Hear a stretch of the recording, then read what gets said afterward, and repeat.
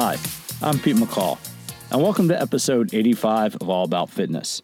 Before I get into today's episode, I want to take a moment to say thank you. To all those who've left a review, who sent me a note, give me some feedback about the show, thank you. I really appreciate it. If you haven't taken the time yet, please do me a favor and give the show a review, because you know how it works. The more reviews that a podcast has, the higher up it comes up in the search rankings. And I'm really reaching out to a lot of people. I'm trying to give you good quality fitness information. My goal is to give you information that can help you learn how to enjoy fitness and use it to enhance your quality of life. If you have any ideas for who I should have as a guest on the show, please feel free to write me, pete@PeteMcCallFitness.com. That's pete@PeteMcCallFitness.com. And if you know somebody who should be a guest, let me know and I'll reach out to them and see if I can book them. I got some really cool guests coming up, not only people in the fitness industry, but authors and researchers. And, I'm trying to get outside of my initial sphere of influence to bring good quality guests in to help you learn more about how to use exercise. But today's guest, well, I have to admit, I go back in the well. I've actually known today's guest for a little bit more than 10 years. And we didn't work closely together. I was a national director of fitness education, and he was a trainer for the same health club company. Our paths crossed just briefly. He worked as a trainer for maybe a period of months. I was only in that company a couple of years. But he went on to some place called Cressy Sports Performance. Not putting that down, it's actually a pretty big deal. And I went on and started doing other things. But I became a fan of his because I had met him and known him personally. When he started writing for Men's Health, when he became recognized as one of the top fitness bloggers, I really started following his work because, number one, it's good. It's insightful. It puts the information of exercise science out there in a way that's very consumable. And number two, I think he's a hella funny writer and a hella great guy. So I'm looking forward to speaking today with Tony Gentilcore. You're going to get a lot out of our conversation. We recorded the conversation only a few days after he deadlifted 600 pounds. So obviously we talk about that a little bit. We talk about the fact that he uses a coach. And we also, for those of you that are 80s movies fans, we go into a nice segue about some 80s movies that got us inspired to do fitness. So on this episode of All About Fitness, after a brief word from the sponsors, Tony Gentilcore, educator, writer, blogger, and hell of a nice guy.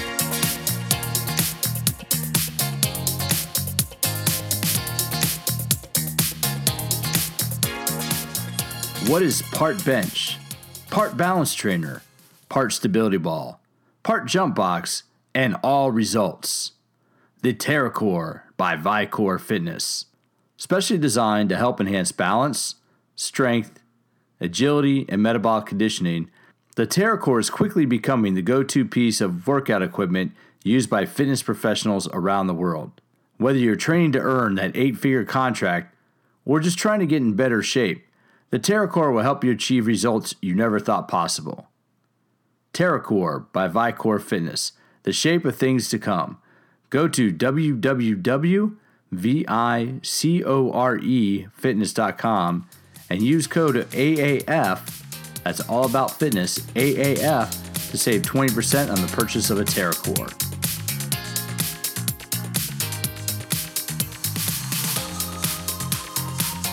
I'm Pete McCall with All About Fitness, and today I'm on the line with Tony Gentilcore. Tony, can you give a little bit of a background about what it is that you do and kind of your role in the fitness industry?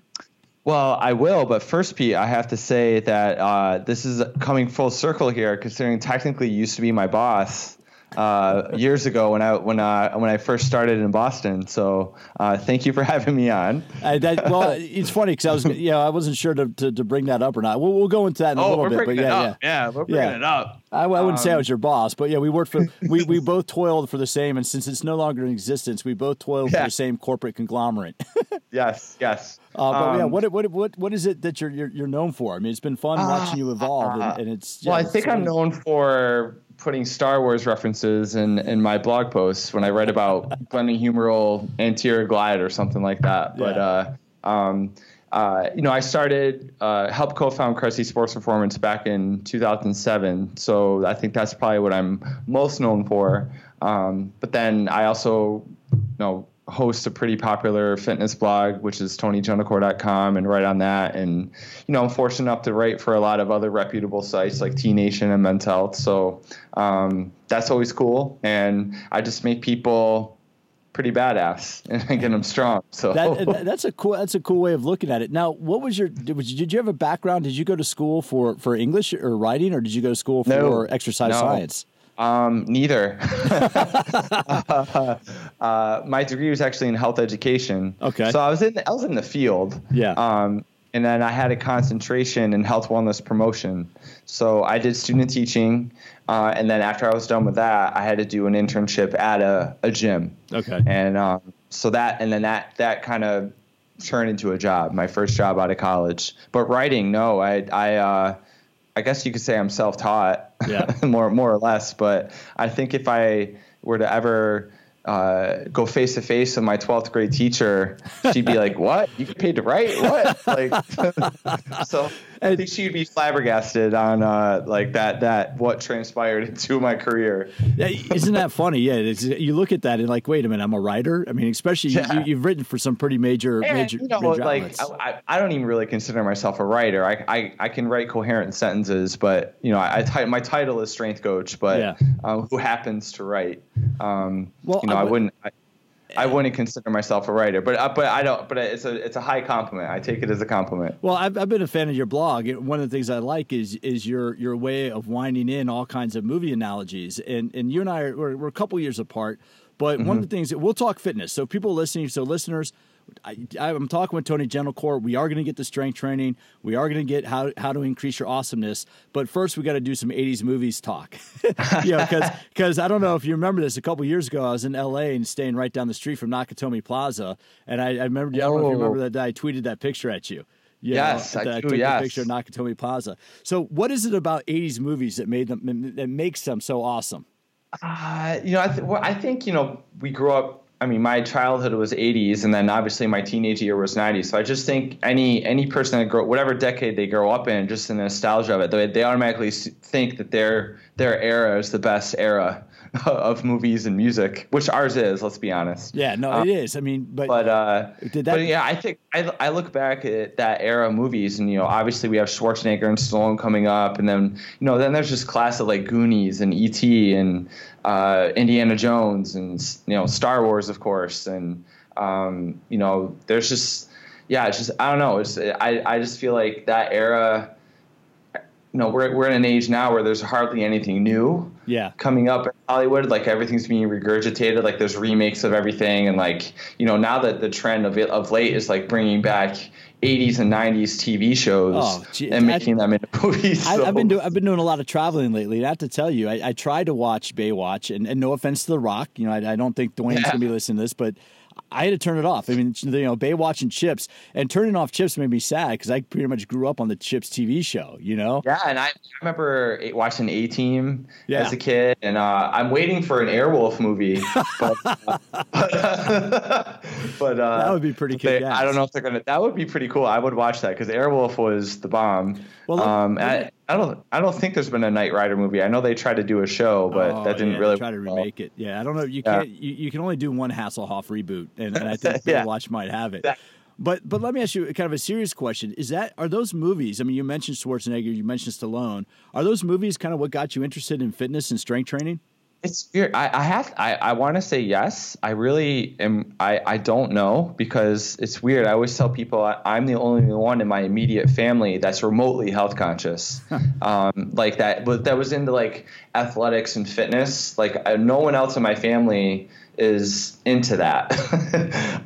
So I have to assume that yes, like a lot of those, like watching Predator over and over again, and Commando and Rambo, all those movies kind of, and Rocky. Got me into like, hey, I kind of want to look like that, and how am I going to do that? I'm going to lift weights.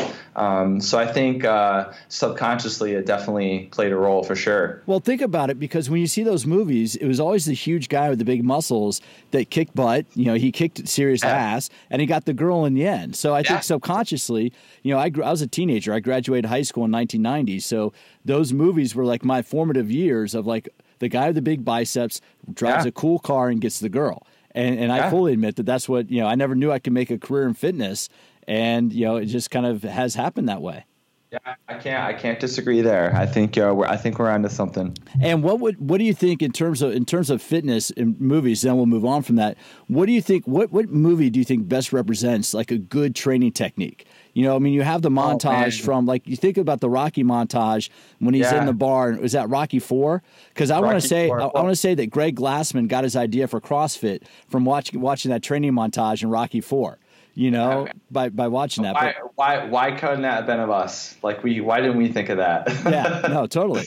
But do you think there's a good movie out there that kind of is a good representation of like what it takes to be strong or strength training? I'm such a snob because of course, like nowadays, whenever I see a training montage, I'm like, because I think the latest one was Creed. Yeah. And there was actually some cool stuff in there, but then of course he had the Bane mask on, doing his training. I was like, no, that's so stupid. I have to jog my memory for a good real life good training montage, because it's always like, there's always like the bench press. Actually of late, you remember American Sniper with Bradley Cooper. Yeah. He actually deadlifted in his training montage, which was kind of cool. Oh, okay. So that I gave him props for that one. So that was usually it's like the foo like, not that I'm going to like, turn my nose to like bicep curls or anything, but I'm always looking for like squats and deadlifts. I'm a little snobby. Well, that's real strength training, and that is, And let me ask you on that note. Let me ask you a question. How would you describe your approach? I mean, you're a strength coach, and you said you're a strength coach who writes. Now, what is the difference between like a strength coach and a personal trainer? How would you describe that to the average person? I think a strength coach typically, more often than not, works with more of a athletic population. They tend to work with people, and even in a non-athletic position or population, they tend to work with people who are a little bit more in tune with their fitness and have a little bit more pinpointed on their goals. Okay. I'm making a drastic generalization, but but asking offhand, that's kind of where I gravitate towards. Well, actually, before we go on, because I always like to make that point with guests, is of course we're talking in generalizations, and you're so consistent, Tony, with the guests I've had on the show that nobody wants to give a specific answer. Because anybody in fitness cannot give a specific answer unless they have a specific individual in front of them. Would you agree with that? I would agree with that, because everyone's different. So how I label myself a strength coach, but certainly, I work with people, and that's subjective. Like I always tell people, like, what strength means to you could be different. Like mine, like I love the deadlift, of course. So like me being strong in the deadlift is important, but who am I to say that someone being able to do a Flagstaff hold isn't strong? Because I can't do that. Yeah, they're different types of strength. Yeah. So certainly taking into context what someone's goals are and what their ability level is and their starting point and their injury history, and taking all that and like developing it into like a coherent, well thought out program. It takes time and it takes experience, but yeah, like it's hard. Like I said, like with differentiating strength coach and personal trainer, I mean, there's certainly a lot of gray area, but and a lot of like, if we had to do like a Venn diagram, there's a lot of like middle ground where it's very much the same. But I generally do think that a strength coach tends to work with a little bit more of an athletic population, or people who are maybe a little bit more serious, I guess. Actually, that's a good in the training. You just gave me a good idea for a blog topic, and you can feel free. It'd be interesting if we just did a little blog on like a Venn diagram between a personal trainer and a strength coach. Yeah. And I think, but listen to you speak. I think, Tony, you might be able to agree with this, that maybe a strength coach is working on more of a quantifiable goal, where a personal trainer might be working on more of a subjective, I want to look better goal, whereas a strength coach is, you're going to help me add 50 pounds to my whatever. Yeah, that's a good way of putting it. I can't disagree with that. Okay, cool. And then, so with your background, how long have you been doing this? How long have you been in the fitness industry? I graduated college in 2002, and that's when I got my first job. So doing the math, that's 15 years. Mm-hmm. So goes by fast. Holy moly. It does. And what's the big change? I mean, one of the reasons why I wanted to have you on is to talk about kind of how you've changed your life. I mean, as you know, I tend to go after a little bit older, not older, more mature fitness audience. So what's been the big change in your life the last, 8 months, 9 months? Oh, I see where you went there. Well, I got a kid now. So that's been a little bit of a life speed bump. Yeah. For lack of a better term. So yeah, that's been pretty cool. Like it's obviously a lot of sleepless nights, not sleepless, but a lot of sleepless nights. Well, that becomes a challenge. I mean, that's why, I think you're a good person to speak with right now, especially because your son is really young. Because I think one of the challenges that people have as they get into 30s, 40s, and whatnot is life. The speed bumps, life speed bumps, having a kid obviously being one of them, a change in job, maybe a change in responsibility to the job. So how have you adapted your training program? Because for listeners, and I'm going to give you a big, Tony just pulled 600 pounds the other day. According to Instagram, he pulled 600 pounds in a deadlift. So obviously a lack of sleep has not impacted his performance that much. But how have you adjusted your training program now that you have new responsibility as a father? Well, I'm in a little bit of a bubble because number one, I'm in the industry. I own a gym, so I really have no excuse not to have access to a gym. So I'm there pretty much every day. So there's that. So, but I do make it a priority.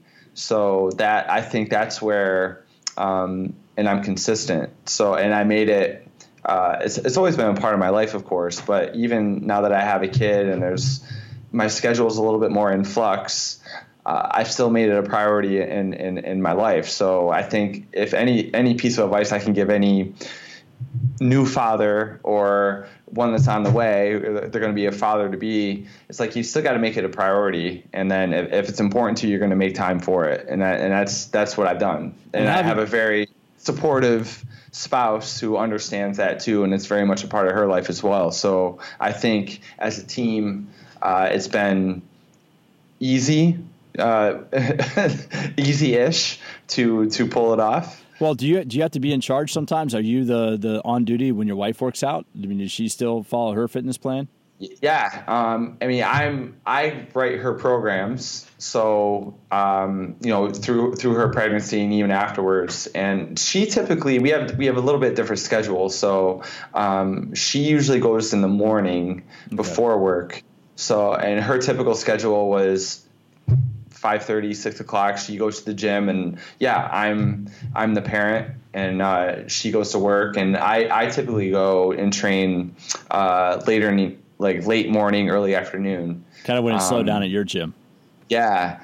So, my mornings are usually my writing time, writing programs, catching up on other stuff. And then I go early afternoon, I go work out. And then after that, I see clients. Okay. And where's your gym? You're in Boston, correct? Where's your gym located in Boston? It's in Brookline, which is in Boston. And it's called Core. And it's in Brookline, so it's right in the thick of everything, easy to get to. Right off the T, what T stop? The closest one would be Brookline Hills on the D line in the green. So if anyone's listening. Yeah, it's been a few years since I've been there. And we talked about earlier, Tony was a trainer. How long did you work? I was a director of education, so I worked with all the clubs, and Tony was based out of the Boston club. How long did you work at that location?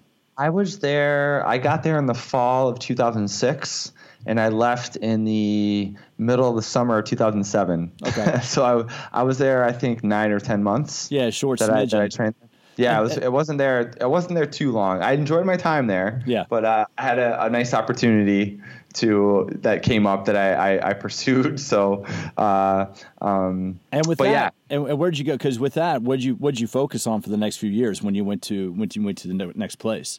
Yeah, so that's where I helped co-found Cressy Sports Performance. So we just building that brand, and obviously became we became known as overhead athlete mecca. Work a lot of baseball players and athletes from all different walks of life, but we definitely focused more in on baseball players. So I was there from 2007 to 2015 before I left and opened up my little studio here in Brookline. Well, and now the cool thing was every now and then I listen to sports radio, and every now and then I would hear an athlete interviewed, and it was 2 or 3 times, Tony, where I heard them mention Cressy, working out with Cressy in the offseason. I always thought that was a cool thing. So the reason why I asked that is, what's the major difference? We kind of brushed on this earlier, but what's the major difference between working with an athletic population, like you're working with somebody trying to get a scholarship, or you're working with somebody trying to get a contract, and the general population? Like, what do you think the two what are the differences between working with those two types of populations? Yeah, obviously there's variety. Yeah. Because again, you're having different ability levels and different injuries and jobs and life stuff that gets in the way. So there's that. But I think you hit the nail on the head earlier, where with general populations, sometimes I have to be the impetus for figuring out, okay, because you know how it is. Like, I want to lose 10 pounds, or I just want to be healthier, or I want to, very subjective goals. And I kind of have to be the one that kind of, okay, let's dig a little bit deeper. Let's peel back the onion. Let's figure out something to work towards. Because I'm a big fan. Because honestly, like, the programs I write for when I was training with a lot of athletes or working with a lot of athletes, and the programs I write now, there's not a ton of difference. I mean, there's some subtle nuanced differences, but, a lot of people I train now, even though they're all considered general population, they're still deadlifting, they're still squatting, they're still doing get-ups, they're still doing pull-ups, they're doing farmer carries, they're throwing med balls. But the difference is I kind of have to, like, nudge them a little bit and be like, hey, why don't, especially like a female client, why don't we work towards a strict body weight chin up? Or I just want to give them some kind of like purpose in their training. Whereas with an athlete, the purpose is kind of built in with preparing for their sport, or trying to make varsity, or trying to get a professional contract. Whereas with the general population, I kind of have to nudge it out of them a little bit. And for Tony and I are talking on Skype right now, so the listeners can't see me, but I'm nodding my head vociferously. I think I'm going to snap my neck here, because you're absolutely right. I think the biggest difference, and for people listening, if you ever work with a trainer, have a goal that you can quantify. Yes. Because if you're working with an athlete, Tony, you can help somebody add 15 pounds to a deadlift, or you can help somebody get half a second faster in a 40-yard dash. That is stuff because you can measure that. But somebody coming in saying, I want to lose weight and tone up, how do you quantify that? It sucks. It's just I'm a big fan of performance-based goals, and whatever that may be. Like, I want them to have some kind of quantifiable number or goal because it makes such a big difference when they show up to train and they look at what they have to do for that day on their program, and it has a purpose. They're just more invested in their training and the process of getting there, rather than just being like, I'm just going to go to the gym and do whatever. I just find that time and time again, if I can get somebody to latch on to a performance-based goal, it makes all the difference in the world. And that right there, I think you answered our question from earlier. That right there would be the difference between a personal trainer and a strength coach. Where a personal trainer might be comfortable with, this person's going to come in 2 times a week, 3 times a week. Yeah. I'm going to hold their hand and count reps for them while they work out. Whereas you're going to challenge somebody. Now, let me ask you this. When you do sit down with somebody, you push them and poke them a little bit, and once they take on your goal, how does that change their response to their training program? Well, they feel more confident and they have more autonomy, which, from a psychological standpoint is huge. Like, because at the end of the day, my goal for anyone I work with is for them to fire me. Like, I want them to, like, leave and not need my services anymore, because that to me, I've done my job as their coach. But once I get them latching onto the performance-based goal, and I'm trying to breed success in their training. It's my job to, like, show them success. But at the end of the day, I get them more confident and feeling that they can do stuff.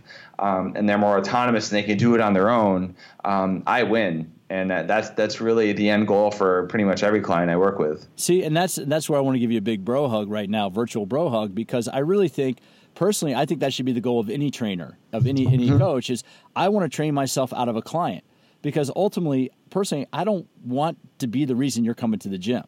You need to be the reason that you're coming to the gym. Yeah. That's being more internally focused rather than externally. Like my wife talks about this. We do a workshop together called Strong Body, Strong Mind. She's a doctorate in psychology. I'm a strength coach, but she's a doctor that actually lifts. And we spend a day where she spends the morning talking more about mindset and the trans-theoretical theory of change, and getting in why people tend to be their own worst enemy as far as like the goals they strive for, and what's the barriers that are getting in the way. Then I obviously come in and I can talk about assessment and program design and exercise technique. But yeah, those psychological, like building autonomy, competency, and relatedness, and that's another big one, is just having a community where you feel like you're amongst your people. That's why CrossFit is so successful and popular. It's like, there's bar none, they have the best fitness community in fitness. That's and that relatedness and being amongst like-minded individuals is huge. Well, I think that becomes a group think, right? It means that, because let's look at the reality. A lot of us are in these isolated jobs. People go into a desk, they're in front of a computer all day. They might interact with people on the phone or via email. And then a lot of times I see people go to the gym, they have headphones on. They're not really interacting with people. How powerful is that group? How powerful is the group dynamic when it comes, because you do group training, you do group coaching for strength training, don't you? That's actually a very astute point you made, because in the commercial gym setting, I think you're right on, in that a lot of people go to the gym, they put their headphones on, they're just head are down, and they're on their phone, and they're just not paying attention to other people, and there really is no interaction. Where you go to any CrossFit gym, there's no headphones. Yeah. You go to Cressy Sports Performance, there are no headphones. You go to Mike Boyle Strength and Conditioning, no headphones.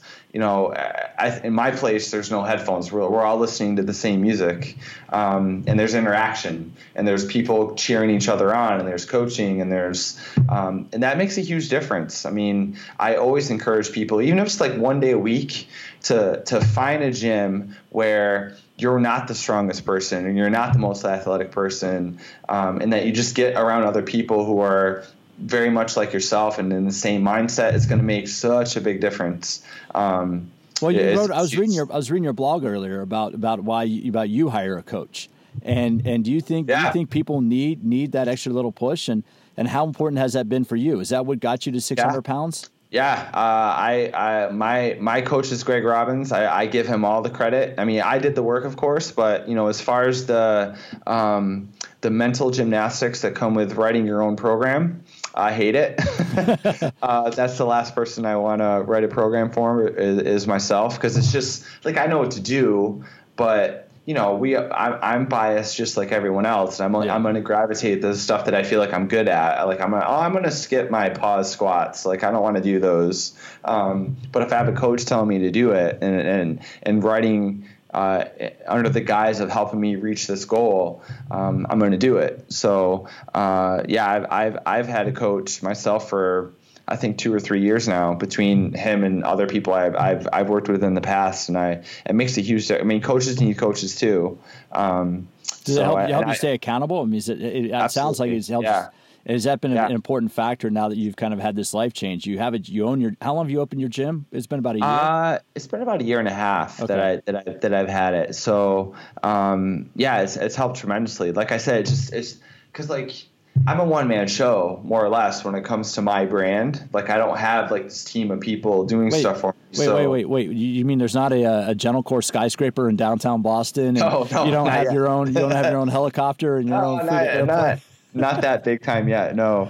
But isn't that the perception though? Because you write for a couple major outlets like Men's Health and T Nation, don't people have this perception that you're kind of like I don't know. I'm not trying to, but that you're much bigger than what you are. If that makes sense. I'm a normal person. Like I find I crack up when people meet me in person. They're like, "Oh my God, you're Tony Gentilcore." It's like, hey, it's cool. Like in my head, it's very cool. Don't get me wrong. But I was like, hey man, I put my socks on just like you. Like I'm not that big of a deal. Trust me. I'm not as cool in person as I am online. Trust me. But yeah, there might be a little bit of perception of that. But I mean, I feel like I do a pretty good job of staying pretty humble. Yeah. I still coach and people in person. That's one of my biggest pet peeves in the industry is when people are writing for every such thing, every like fitness site and whatever, but they don't coach anyone. Yeah. As far as me and my integrity, like I think it's important for me to, if I'm going to write about program design and assessment and getting someone to squat better, I should actually be coaching. So you should actually be in the it's trenches. weird, right? Yeah. So but admittedly, like I'm not coaching as much as I was when I was at Cressy Sports Performance. So now I coach about 20 hours a week in person, and the rest of the time is like I'm very lucky in that I get to travel a lot. People invite me to come speak. The writing takes up time too. Yeah. So it's nice that I have like all these different branches of my brand, but still a one-man show. So, going back to writing programs, like I don't have time. Not that I don't have time to write my own programs, but I just prefer not to do it. Sometimes it's easier, but sometimes it's easier. I mean, that's why people hire trainers or coaches in the first place. Just let me show up, exactly. I have an appointment, and bang, I know I'm going to get to it. It is exactly what we do. Like people, they like their time in the gym, they don't want to think. Yeah. They just want to show up, tell me what to do. I mean, some people are a little bit more inquisitive and want to they want to know the why. Hey, why are we doing this? Why are we doing that? Which I'm more than happy to answer. Yeah. But more often than not, the athletes and people who are coming in, they show up. They just want somebody to tell them what to do. I want direction for the hour. Now, one or two more questions, and then I'll let you go. Get back to the kid. And now I'm just totally blanking on the train of thought I wanted to go down. It had to do. You wrote one of my favorite blogs, and this was a while ago. It was about going car shopping, and why the car. Remind me what I wrote about. What's that? So now you got to remind me. I'm intrigued. You wrote a blog. It's been a while, but you wrote a blog about the car, about buying a car, and how you're uncomfortable with the sales process. And you related it back to exercise because I think a lot of people. You just talked about this with your own program. You talked about buying a car is uncomfortable dealing with a salesperson, so you had to deal with that level of uncomfortability in your life in order to get what you wanted, the car. And you related it back to exercise because I think a lot of us, myself included, we become, I don't want to say enamored by, we become stuck with our favorite exercises when in reality, exercise should make us a little uncomfortable. What is that? Like, what is it about exercise? Because we have this perception that exercise should cause pain, but I always tell people it should not cause pain, but it should cause discomfort.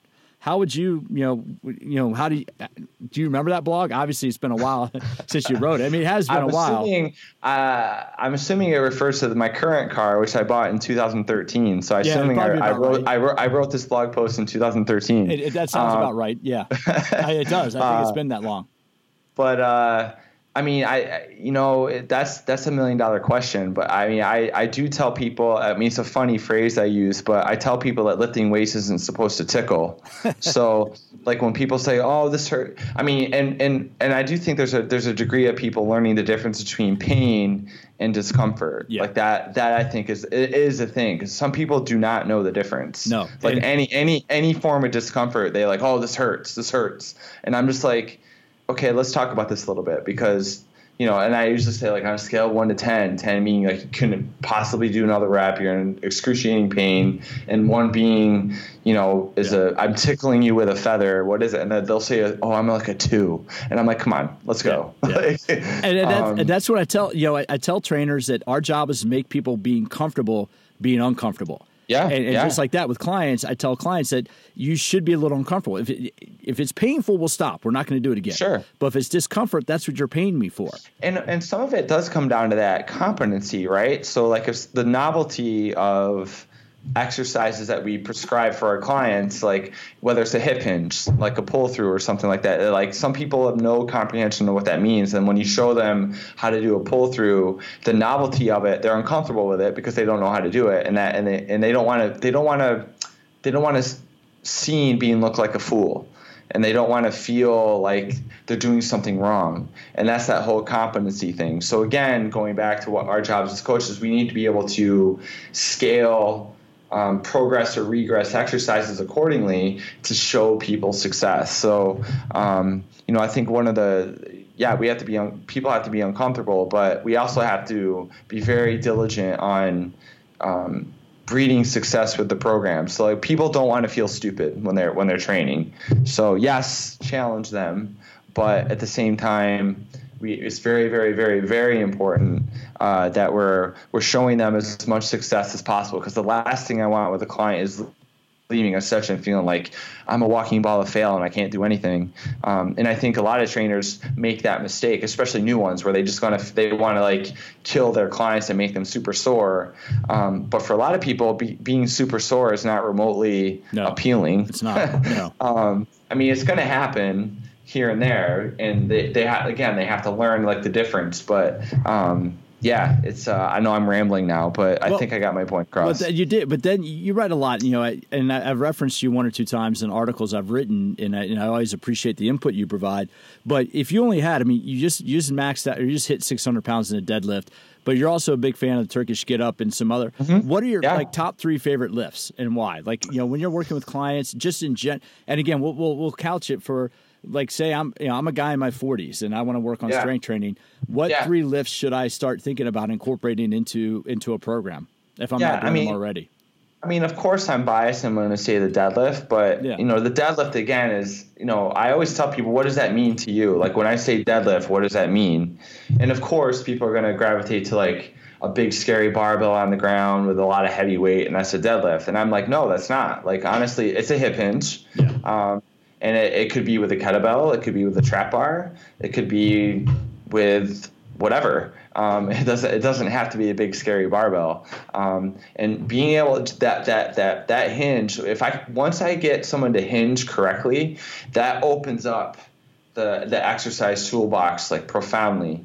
And then we can do so many more things. So I definitely feel like the hinge / deadlift is a very important exercise from, not only from a body resiliency standpoint, but from just a health standpoint, from an everyday life standpoint. I mean, everyone deadlifts. I mean, there's no one on a day-to-day basis doesn't perform a deadlift in their everyday life. So I do feel like it's a very valid and important exercise to do, just from not only if you're a meathead or athlete, but if you're just looking to win at life every day. It's a pretty important exercise. And then I guess I would just put I'm a big fan of carries.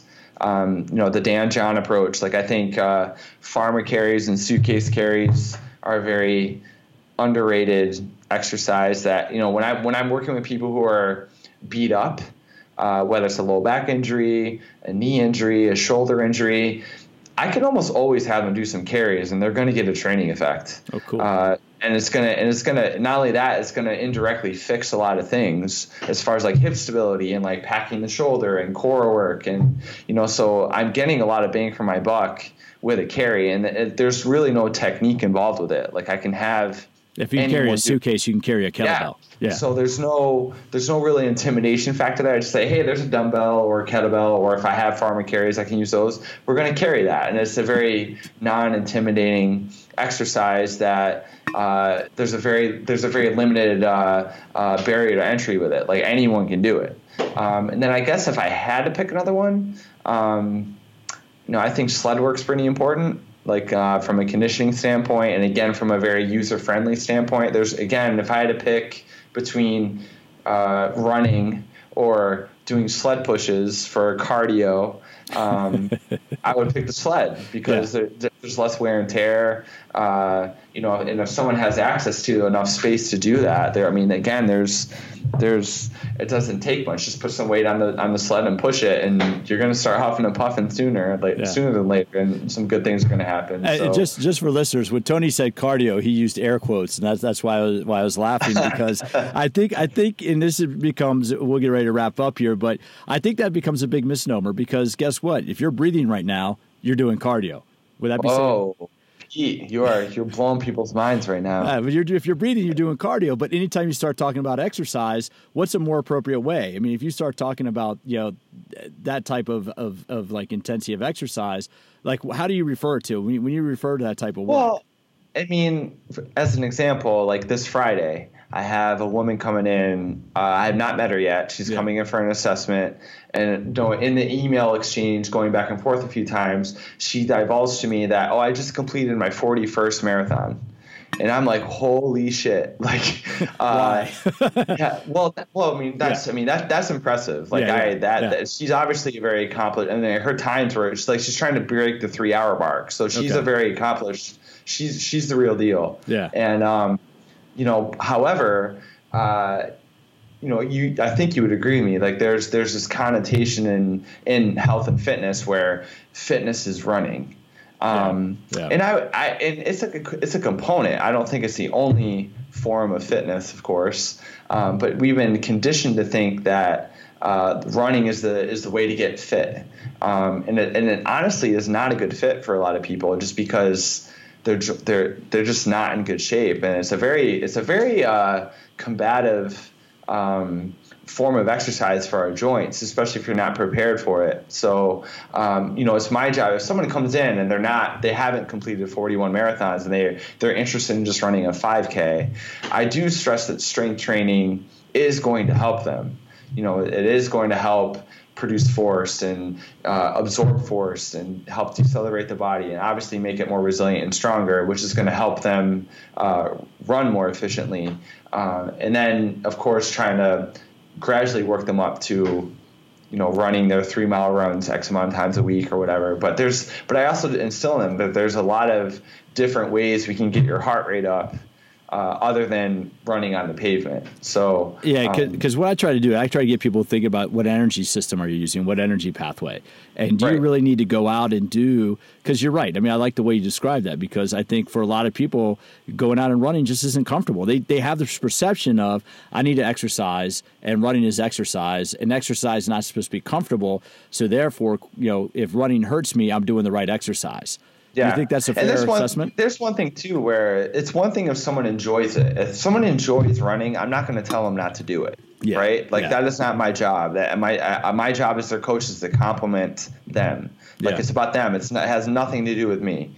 But if someone tells me, like, I run, I don't really like it, like, they hate it, I'm like, then why are you doing it? Yeah. Like, then it's my job to be like, well, let's do this instead, and let's do this, and and educate them. So there's that distinction to make as well. Now, what role does recovery play when you write programs? One thing I like asking all my guests is talk about recovery, and if you have any favorite recovery strategies, and what role, like, if I'm in my 40s and I'm doing a lot of strength training, how many days a week should I be doing a high intensity workout, and what type of role should recovery play in my overall program? I'll make it very simple, and I'm going to quote a couple of people here that I stole this from. Like, I'm not smart enough to think about it this way. So one is from Greg Nuckols, and he said, if you're feeling good and you're making progress, do more. That's simple, yeah. Right? And if you don't feel good and you're not making progress, do less. Right? So there's programming and then recovery right there. That's so simple. But then another one is Quinn Hennock. He works with Juggernaut Systems out in California, and I saw him speak this past weekend, and he made a point of saying, like, and he's more of a physical therapist, so he works with a lot of injured people and people coming in with injuries, especially CrossFit. And he made a point of saying, so instead of being, what I liked about his message was it wasn't very corrective. Like, he wasn't showing us, like, if this isn't firing, this is the corrective you're going to use. And if this is dysfunctional, here's what we're going to do. He's like, honestly, like, it comes down to managing volume. And if someone oversteps their threshold of the volume they can handle, then let's manipulate that rather than getting too corrective with them. So I think, from a coaching standpoint, from a programming standpoint, as coaches, if you have clients who are just constantly getting beat up, constantly getting injured, you need to start looking at your programs, and are your jumps in volume too big from a week to week basis that they just can't handle it? So you might have to temper that volume and still teeter with, obviously getting a training effect and all that stuff. So that is definitely a paradigm shift, because I do think we gotten a little too corrective. Yeah. in our industry where it's like we have people doing breathing drills for 30 minutes before they even touch a weight, and it's like, come on, like I'm all for that stuff, and getting diaphragm. I mean, I'm into PRI, but listen, we don't need to be spending 30 minutes doing that. But let's start manipulating volume, and being a little bit more aware and cognizant of that, and because that's kind of where our wheelhouse is. And I think we'd be much better off. And now you do a lot of workshops. I mean, you're a guest speaker at a lot of workshops, and you do a lot of workshops on your own.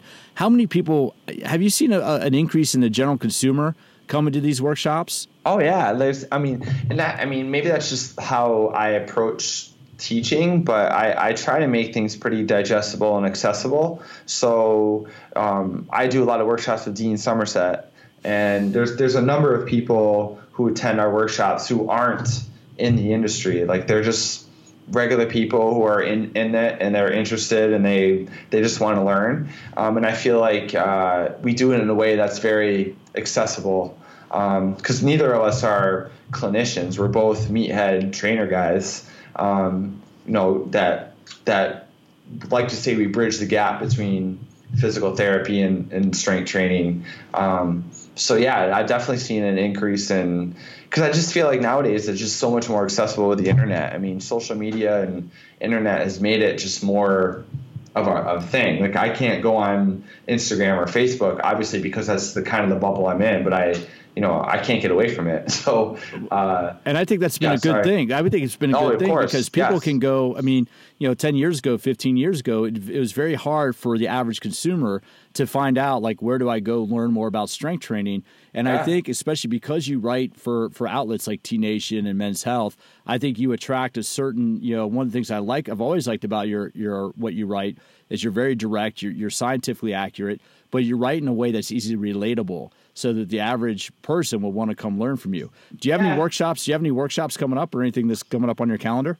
Yeah. Here in Boston, Dean and I are doing what's probably going to be our last complete shoulder and hip blueprint that we'll be doing live. I mean, we have it as a product, but we're doing it live for probably our last time. And then I'll be speaking at the regional NSCA event in Philadelphia in early December. Okay. The date eludes me at the moment, but I believe it's the first weekend in December. And I think that's it for the rest of the year. and then obviously you have your blog. I'm gonna have a link to your blog, and then you do online coaching as well. You have an online, online fitness products, and you do online coaching as well. How do can people hire you as an online trainer? Yes, they can. They can hire me from an individual standpoint, where I will individually write your programs based off goals, injury, et cetera. And then I also have a resource called Core Online, which is about as close as you're going to get training with me without walking through the doors. And it's just monthly canned programming that if you're just someone you're not injured, you don't have a major injury history, and you're just looking for a little direction with your programs, then that will be it's monthly programming I write that you can just follow, and you can get more information on that on my website as well. All right, good. I'll have all that information down below in the show notes. And then absolute last final question. You're captured by terrorists, you're stuck on an island, you're being held for ransom. John McClane or John Rambo? Which one do you want coming to save you? Oh man. I'm going to go with McCain because I just dig that guy. He's just a no BS guy, so I'm going with McCain. With Bruce Willis. You're going with John McClane from Die Hard. Yeah. Yes. He'll I think he'd outperform John Rambo. Plus he drops F-bombs, so that's what I'm going to go with.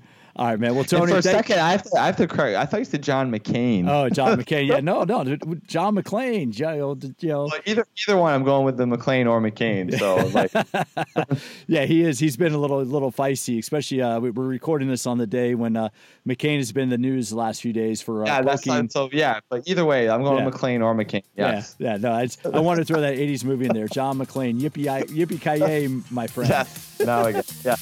All right, man. Hey, Tony, thanks for your time, brother. It probably is a lack of sleep with an 8-month-old. My pleasure. It's funny. I think Tony and I talked more there than we did in the months that we worked together, that our paths crossed in Boston. But as I said, I have a lot of respect for him. I really like the way he approaches fitness. He's extremely serious, but he likes to have fun with it. I mean, he knows that, look, at the end of the day, you're a personal trainer, you're a strength coach, you teach group exercise. The one thing I like to say is my job is to make half-naked people sweaty. That's what we do, right? We make, when you go into the gym, you're not wearing any clothes, and my job is to make whatever you're wearing, make that sweaty. So we can take what we do seriously, but I personally have a hard time taking myself seriously, because when I look at this, at the end of the day, I'm just a monkey up in front of a room full of people getting you to sweat, and we have to have a sense of humor about it. And that's one thing I really appreciate about Tony. And it's funny, since speaking with him, I've actually been working with a trainer of my own. I reached out to a buddy of mine at the gym where I teach part-time, and just have been asking, have been paying him a couple sessions just to give me some feedback, because it really impressed me that if you get somebody as knowledgeable as Tony saying, hey, man, I like to turn it over to somebody else, well, I could probably stand to benefit from the same. So it's been insightful, and I really appreciate the feedback that my trainer's been giving me, because it's been helpful. So no matter what your fitness experience is, even if you think you know a lot, if you've been exercising for a while, you can always benefit from having a second set of eyes, just kind of checking your form, watching out, maybe giving you some ideas. I've been doing this for a long time, and Josh gave me some good insight, and it's a couple of things that I could be working on. So hopefully you enjoyed getting to learn a little bit more about Tony. He's a prolific writer, as I said. I really enjoy reading his stuff. I think he's done a tremendous job of getting out there, and he continually gets recognized as one of the top fitness bloggers, and well deserved. Deservedly so. I think he's very educated. And just so you know, my target audience I try to go, I'm in my 40s. I try to go after people about my age who want to stay focused on fitness. Well, I'm going to have a link to it in his show notes, because Tony just started a program, a strength training, weightlifting program for guys my age, guys in their 40s. So I'm going to have a link to that down in the show notes if you want to get some more information about that. Hopefully you enjoyed today's show. I know I really enjoyed the conversation. I got a lot out of it. If you get a moment, please give me a review. I've already hit you up for that. Please take a moment to visit the sponsors of All About Fitness, see if their products could help you out. This show is starting to grow. I'm starting to get some good feedback. I'm going to get some good growth. I got some great plans for 2018. Great content coming up for you. So if you have any ideas about people you'd like to see, by all means, reach out to me, Pete at PeteMcCallFitness.com, and let me hear them. You can follow me on Twitter, PeteMC_fitness. On Twitter, it's PeteMC_fitness.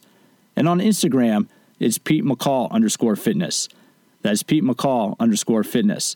So no matter who you follow in fitness, make sure they know what they're talking about, and make sure they have the credibility to be giving you advice.